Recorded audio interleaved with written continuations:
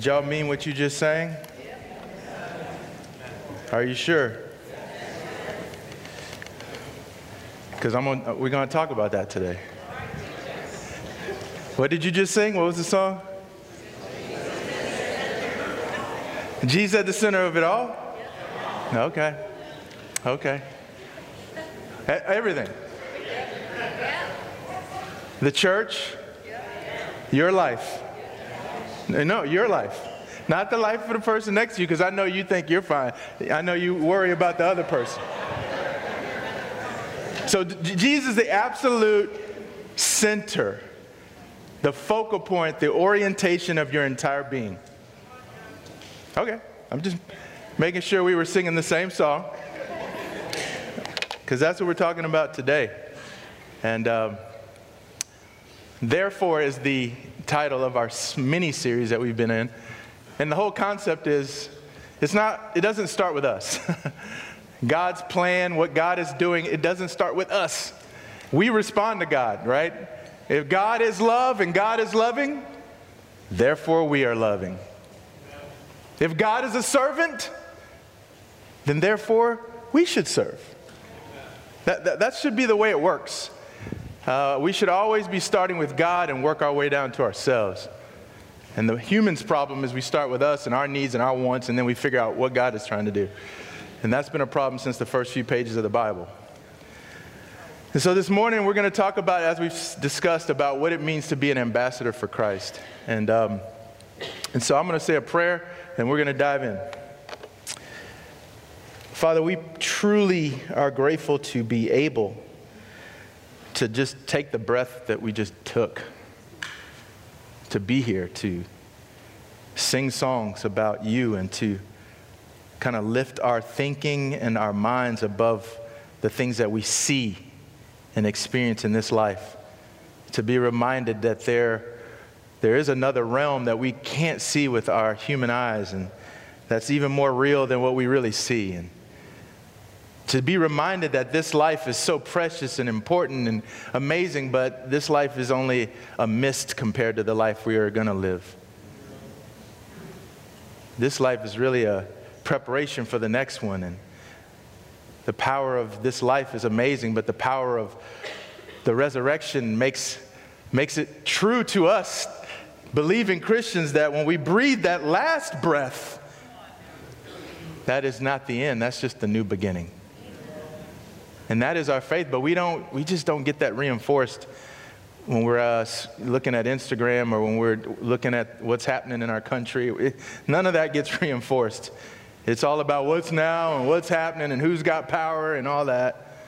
So thank you for allowing us to be in this space and to be reminded that everybody in this room is one of your children and that we are family. We've been adopted into your family.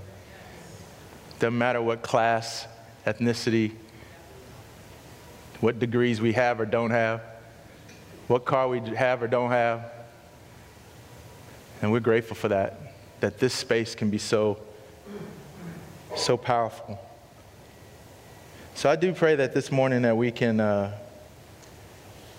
center ourselves and humble ourselves and slow our thinking down and stop thinking about stuff that's supposed to happen later on today or this week. Or please help us to focus in with our hearts right now and who we are, and be humble to your word. And I just pray that we can be inspired to be privileged and proud ambassadors in this crazy world, ambassadors for your son Jesus. And we pray this in his name. Amen.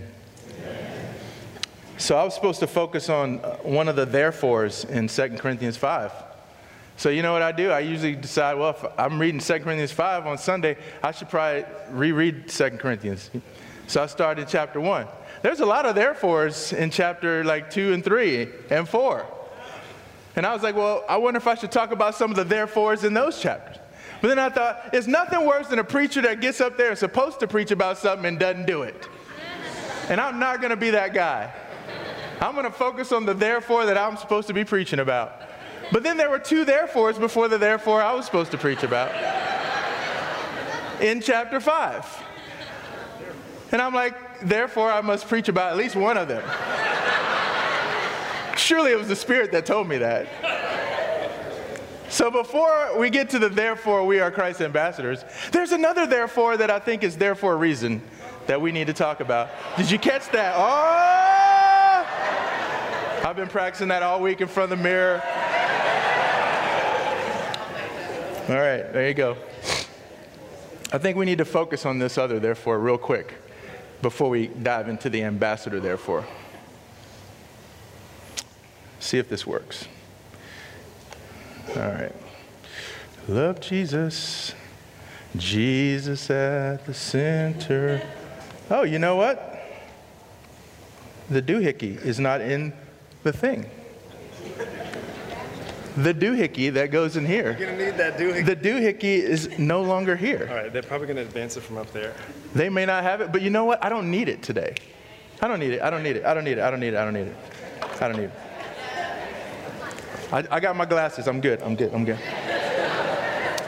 Open up your Bible. Turn your Bible on to 2 Corinthians chapter 5. All right? And it's not their fault. Actually, I didn't email it. I was at a retreat, and I drove in like an hour away this morning. I didn't email the backup to them, so it's my fault. Don't get mad at them. All right, 2 Corinthians 5. Verse 14, it says, "For Christ's love compels us, because we are convinced that one died for all, and therefore all died.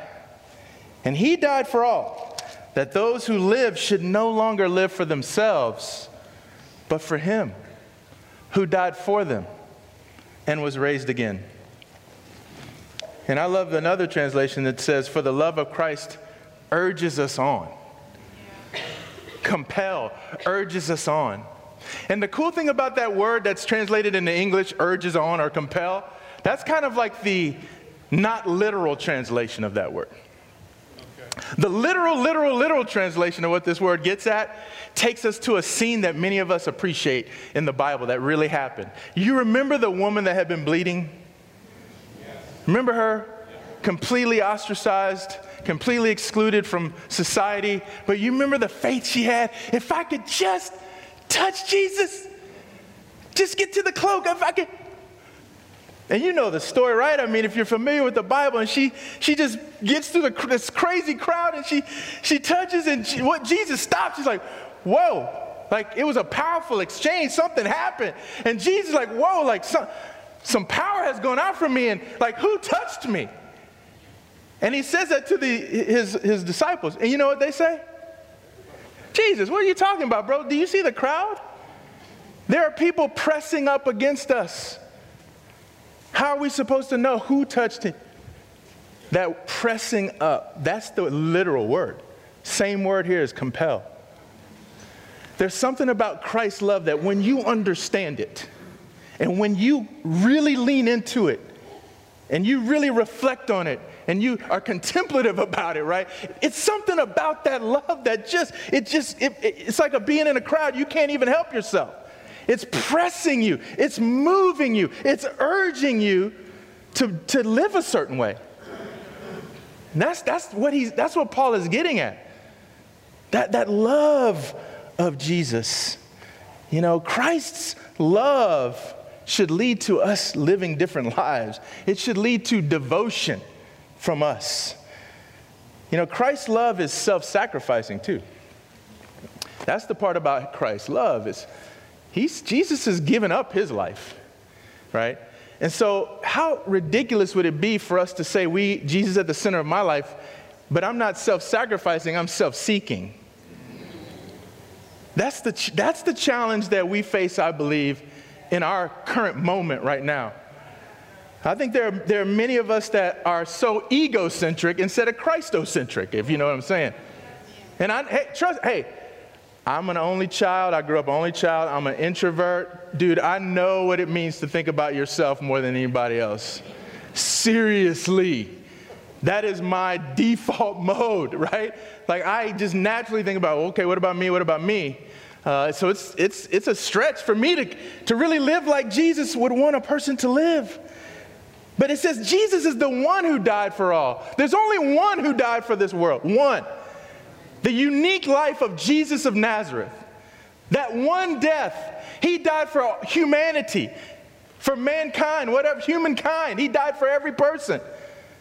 Gave up his life, that one life, so that we might reflect on that and choose to make him the center of it all. And to respond. And to live not for ourselves. But here's the problem. I just sincerely believe that a lot of us show up on Sunday with the mindset, I am here to get my needs met.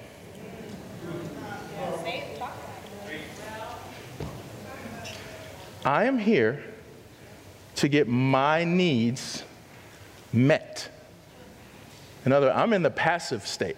I'm here to receive the meeting of needs that this church needs to provide me and my family. And I'm telling you guys, that is not the body of Christ. That is not operating as that's not the body of Jesus. Jesus didn't come to be served. He came to serve. He wouldn't park his car. Actually, if Jesus would come to this church, he'd park in the extra parking lot. As a grown man who's got good legs, he would park over there to allow other people, he would sacrifice so other people could walk here quicker. And when he walked in the door, his mindset would not be, I am at the center of it all. My needs are at the center of it all. But that is a problem that we have. And I had a conversation with somebody I appreciate, I still respect, I still love, but I'm gonna be real. We had a conversation. I mean, it was good. It was like, hey man, me and my family, think we want to go someplace smaller and more intimate. I just wanted to be real and let you know. And he said, man, I want to know how you feel about it. I said, I'll tell you exactly how I feel about it. I don't like it one bit. You know what I would like? I would like a real intimate church too. I moved here in 2007. Pretty intimate church. We were meeting at the Marriott on Windy Hill. We were meeting at the Marietta Conference Center. Pretty intimate, couple hundred people. I knew, after a while, I did kind of know everybody. Because this particular person made the comment, man, I want to be able to know everybody in the room after a year. It's hard to do that in North River. It's so big.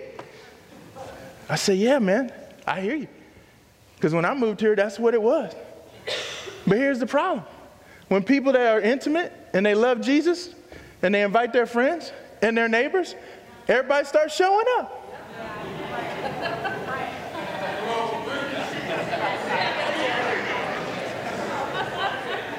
And people start showing up and they didn't leave. And so let me get this straight. So we are getting penalized for attracting people, or whatever the word is. People were attracted to whatever was happening here. And now that we're a big church, now it's no longer acceptable. And now you gotta bounce because your needs aren't getting met. Hey man, bro, why don't you stay here and help us figure out how to help the however many members we have now? Now that we're at this point, we're not going to be a 200-person church unless every one of y'all wants to come in here to get your needs met. Because after a while, you're going to leave because they're not all going to get met. If that's your criteria, it's not going to happen. You got to die to yourself and live for Him, the one who died for you. That's the mindset. The mindset is not, I'm just coming here to get my needs met. You know what? In my family, I would love to have dinner every night with both my kids. I would love it to hear how their day went. And I would love to help them with their little brushing their teeth and stuff. And I would love to tuck them in the bed. I would love to read a story and say a prayer. But they are 20 and 19.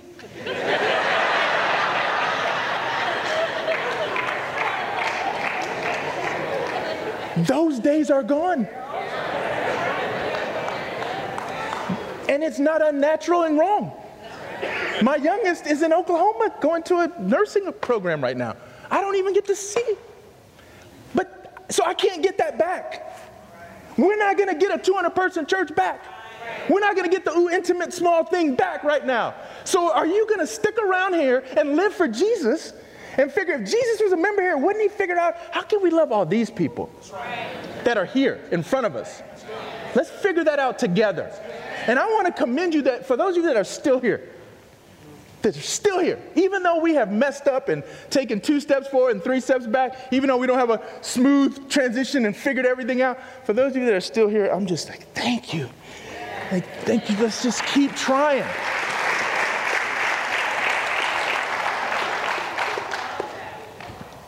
Man, let's just show up here with this mindset that we are compelled to love. Because of Christ, he showed us the way. And yes, he died. Because you know what? Suffering is involved in this whole gig. It is. But what's the last part? He was raised. No matter what we go through at this church, it might get bad. It ain't going to get that bad. You ain't going to die up on a cross, right? And even if something bad happened, we serve a God who raises the dead. We do get our needs met when we're like Jesus. Jesus wasn't walking around trying to get his needs met. And that's why he was the most joyful person. Even though he was a man familiar with sorrow and suffering, he was the most joyful person because he understood what it means. I'm going to live for the will of the Father, not just my own will. And sometimes I'm going to suffer, but you know what? It's worth it if I'm there doing it for other people. And that's how you get your needs met, when you lay your life down and be like Jesus and care about the person next to you more than yourself. Who in the world wants to be with somebody that all they think about is themselves?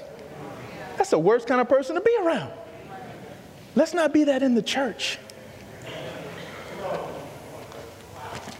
And if you think Paul is this is the only time he says it, think about Galatians 2:20. I have been crucified with Christ, and I no longer live.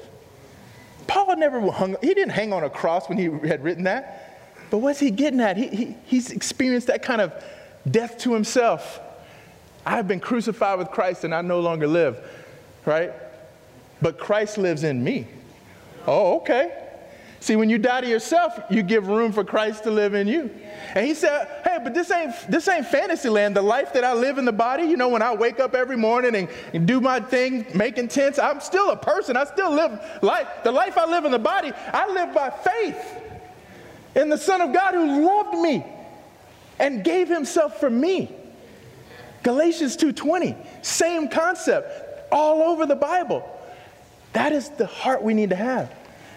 Christ's love compels us, and therefore we die to ourselves, and we're not worried about our needs all the time. Amen? Amen. We're going on to the next therefore, the one I'm supposed to preach about. All right. Technically, it's not the next therefore, but I don't have enough time, but there's a therefore in verse 17. Amen. Therefore, we are a new creation. That's awesome. We love that. But we're going to go down to verse 20. No, we're not. 18, I'm sorry. All this is from God who reconciled us to himself through Christ. Verse 18, all this is from God who reconciled us to himself through Christ. What does reconcile mean? All right, you go, reconcile, what does that really mean? What this word is getting at is there's some type of an exchange that has gone on. Right? That's the core of this word. That we are alienated from God. Why? Because of stuff we did. Ain't nothing God hadn't done anything wrong. We're the ones that messed up and continue to mess up his creation and his wonderful world. We're the ones that bring madness and sin and craziness into it. So we have alienated ourselves, and there's a gap. There needs to be some reconciliation. And so what the reconciliation is that God is willing to lay aside his wrath, which is completely understandable. We done jacked up his world. He cares about us. He cares about creation. And so we're here messing it up. He is justifiably, he has wrath that needs to be executed, but he's willing to lay that aside, and he's willing to extend relationship. From wrath to relationship. That's what reconciliation gets at. It's like an exchange. Like he should give us wrath, but he doesn't. Instead, he wants to reconcile us to himself. Wow. Well, how is that going to happen when we're all jacked up? There was one life that wasn't jacked up. And that one life we just read about, that he just wrote about, that one life sacrificed his wrath, so to speak, right? Or excuse me, it met the needs of that wrath. And so we actually now can be reconciled to God. And then he gave us. Who's us? The church. That's who Paul's writing to. The ministry of reconciliation. Oh, wow. So we get to join in on this reconciliation. Verse 19, God was reconciling the world to himself in Christ, not counting men's sins against them, even though he could. And he has committed to us the message of reconciliation. We are, therefore, Christ's ambassadors. As though God were making his appeal through us. Wow, God making his appeal through us. So we are Christ's ambassadors. When you hear the word ambassador, that's a kingdom kind of word, isn't it? That's a political kind of word. Now, Paul sometimes use farming metaphors. He'll sometimes use building architecture metaphor. This ain't no building architecture, this is like kingdom language right here, right? We just spent like 7 months on the Sermon on the Mount, right? The kingdom, King Jesus. And so that thinking that you remember from the Sermon on the Mount hopefully will carry over into this concept of what it means to be an ambassador. We are therefore, because of all that God has done for us to reconcile us, could just unleash his wrath on us, lays it aside, extends relationship to us, and then gives us the ministry of that, the service for other people. That's what ministry really means. It means serving other people, doing something to benefit another person. That's what that word really means. So we have that. We now, because we've been, see, if you've been reconciled, you become a reconciler. That's the way the Bible works. That's what he's saying. If you truly have felt that reconciliation, you now become a reconciler. So now you're an ambassador, and you go out into the world, and you represent Jesus to this crazy, crazy world. And here's the thing, reconciliation is at God's initiative. He's the one that initiates it. Jesus is the only means through which we are reconciled. And God continues to act through those who have been reconciled. And that is you and me. An ambassador, what do you think about when you're an ambassador? But here's the deal. Ambassadors don't speak to please their audience. They speak to please their king. The one that sent them. You got to remember that in this crazy world we live in. Remember who you're representing. Ambassadors do not speak on their own authority or just air their own opinions, right? They say what they have been commissioned to say. Ambassadors are more than just messengers. They're actually representatives of their king or representatives of their homeland. It is actually an honor, right? It shows that you have a certain kind of reputation for the king to actually consider you worthy to go out and represent him. And why were ambassadors sent in the first place? You know why they were sent? They were sent as an envoy of goodwill to renew or establish a relationship, right? These are positive reasons. To make an alliance, these are the reasons to send an ambassador, all right? So God is sending his ambassadors into this world. Why? Because there's hostility in this world, and we are the ones that try to deal with that in a way to help people get in a relationship, making their allegiance to God. That's why we're here. You know, here's the deal. It's not a cush job. You might think of being an ambassador is a cush job. I'll hang out in the embassy. I get nice meals.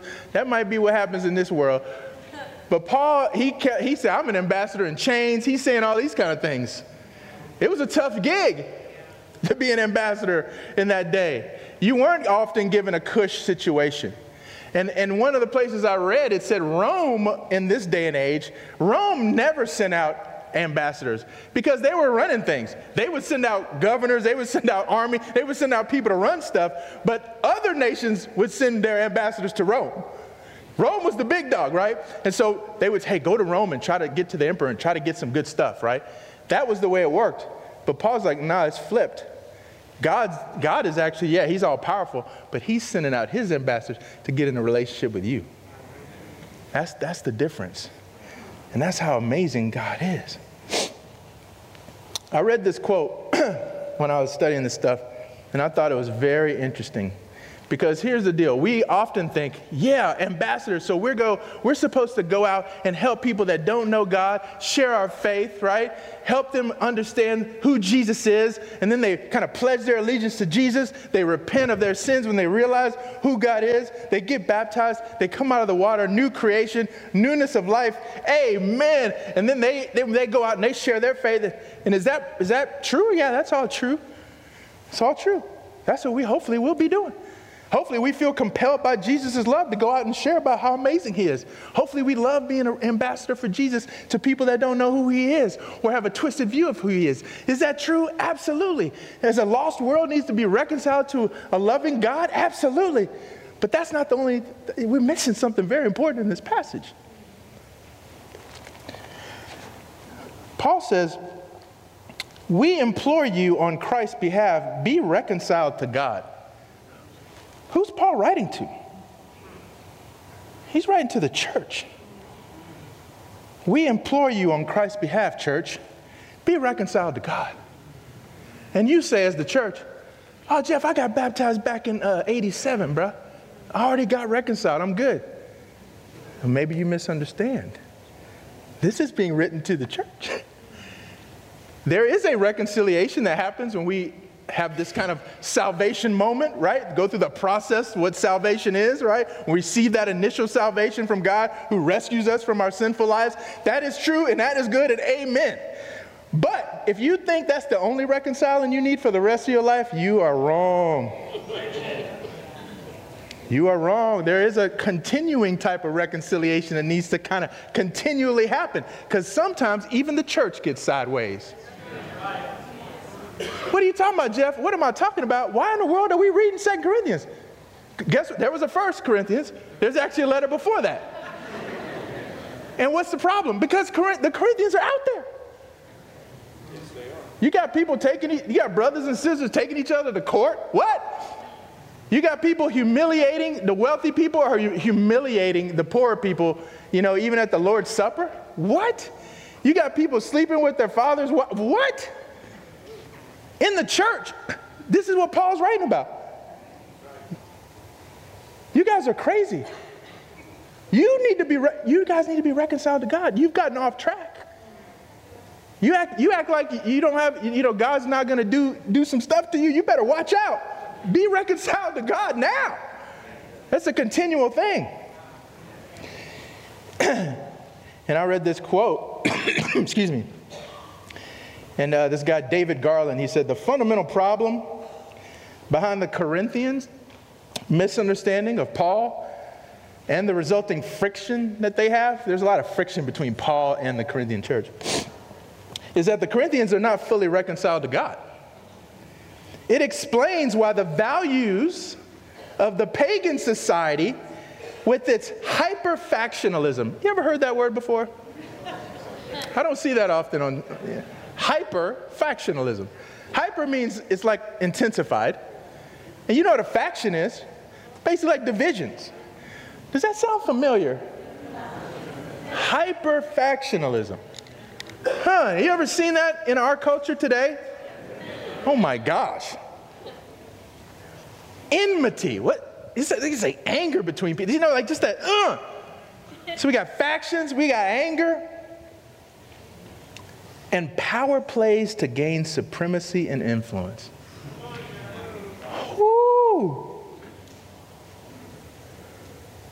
Wow, wait a minute. But this is because this is happening in the church. Hyper-factionalism in the church. Here's the deal. Right now in California, they are getting ready because they know the storm is coming. They got radar. The governor has already deployed, I think, a lot of people there, thousands of people that are ready for water rescues. Why? Because he knows the storm is coming. 2024 is coming. There's an election in this country that's coming. That's right. It's straight crazy. We went through it 8 years ago? Is it 4 years ago? I mean, we've been through this before. I see the storm coming. I see y'all with hyper-factionalism. One on this side and one on the other side. I see enmity coming between you guys, brother to brother, sister to sister, because of a political situation in this country. I see the storm of brewing. I see the power play to gain supremacy and influence over others, to get people to influence their lives. Here's the deal here's what bothers me so much, if I can be real honest. I just believe that people got to stop. Either you believe that God can change the world through Jesus and what he did on the cross, or you just don't. So, because here's the deal. Why is it that there are some that are going to try to tell me, Jeff, you have got to vote for political party X, because if so, then we can get the political power to get our values passed as laws in this country to force people to be like Jesus.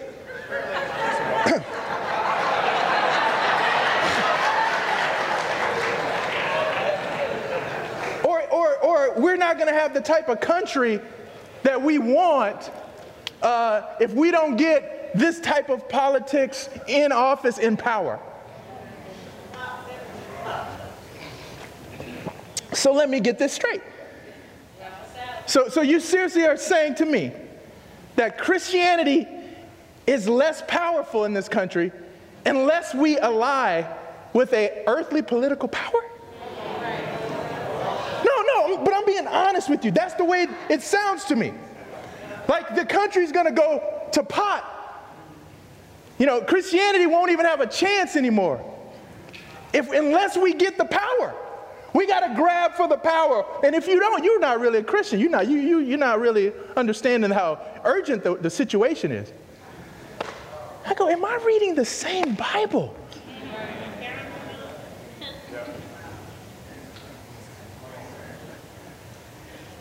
That is not how God works. He doesn't need help.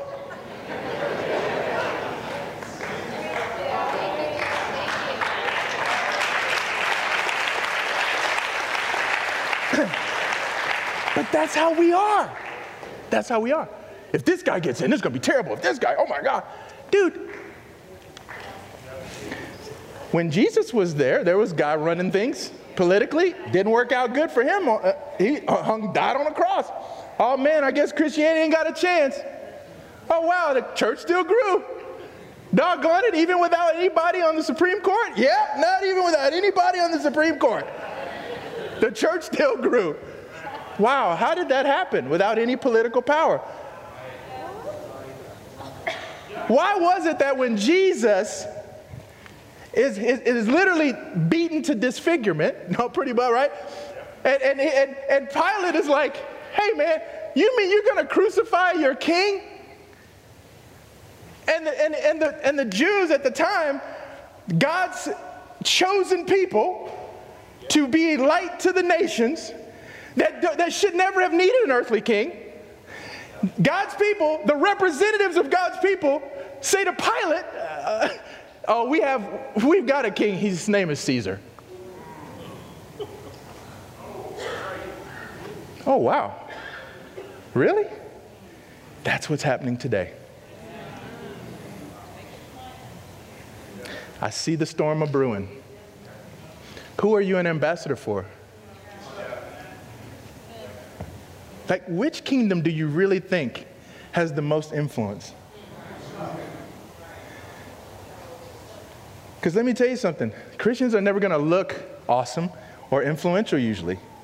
That was why the Corinthians had a problem with Paul. He didn't look the part. He's in prison half the time. He's not wealthy. He's not very eloquent. And Paul keeps saying, that's how you know I'm actually the right guy. That's literally his argument. Guys, I'm just a cracked up, clay pot. But man, what's in me is powerful. Like, it's good to remember how messed up we are, because the contrast is greater. If you see how I don't have political power, I don't have economic power, not many of you are wise by human standards, all these things, but it's the power of God that shines through even more. But when we're power grabbing, we don't look any different than anybody else. Anybody can power grab to try to force people to do stuff and call it Christianity. Christianity is no coercion. So stop aligning ourselves as if that's the move that God needs, or else it can't happen. What you need to remember is Jesus is the center of it all. Jesus is the center of the church. He was when he hung on a cross. He was after he rose from the dead. And even with no political power, people went from some minuscule place and now have been all over the world with a message that still 2,000 years later is ringing true, even though they never had. And when they did have political power, you could argue that was when it got the worst. I see the storm a-brewing. Don't let it happen here. That's why I appreciate Paul. He's like, man, I showed up. I said, you know what, what you want to talk about? Oh, let's talk about this, let's talk about that. What do you want to talk about, Paul? Christ crucified. Yeah, but what about the political situation over here? You know what? Jesus is the Son of God. He's love incarnate. God wants to be reconciled to you. Man, are you talking about all this religious stuff? God wants to be reconciled with you. That's the most important thing going on. No, what's most important is taxes. What's most important is abortion. What's most important? Jesus Christ crucified. The church as God's plan to change the world. But the church is irrelevant. The church is not it's always going to look irrelevant. That's the point. Jesus looked irrelevant hanging on a cross. That's the message. But you got to trust. Stop trusting in man's ways. Be an ambassador for Christ. Go out there, yes, share your faith, share about who Jesus is as the true answer to the madness of this world. I'm going to say a prayer and we're going to take the Lord's Supper. Father, I just pray that we can be grateful. That we can take this moment while we wish we could be seated around a table like Jesus was with his disciples and have a meal, and how they did in the first century. Here we are in a big room like this. We're trying our best to figure out how to do it. I just hope you can accept what's happening right now. We're trying to commune with each other. We're trying to remember how amazing it is that Jesus died for us. That one died for all, and therefore we have chosen to die to ourselves. And that we also can be raised again. So when we take this bread that represents Jesus' body and drink this juice that represents his blood, I really pray that we can really be grateful that Jesus is the way, the truth, and the life. Always has been, always will be. We pray in his name. Amen.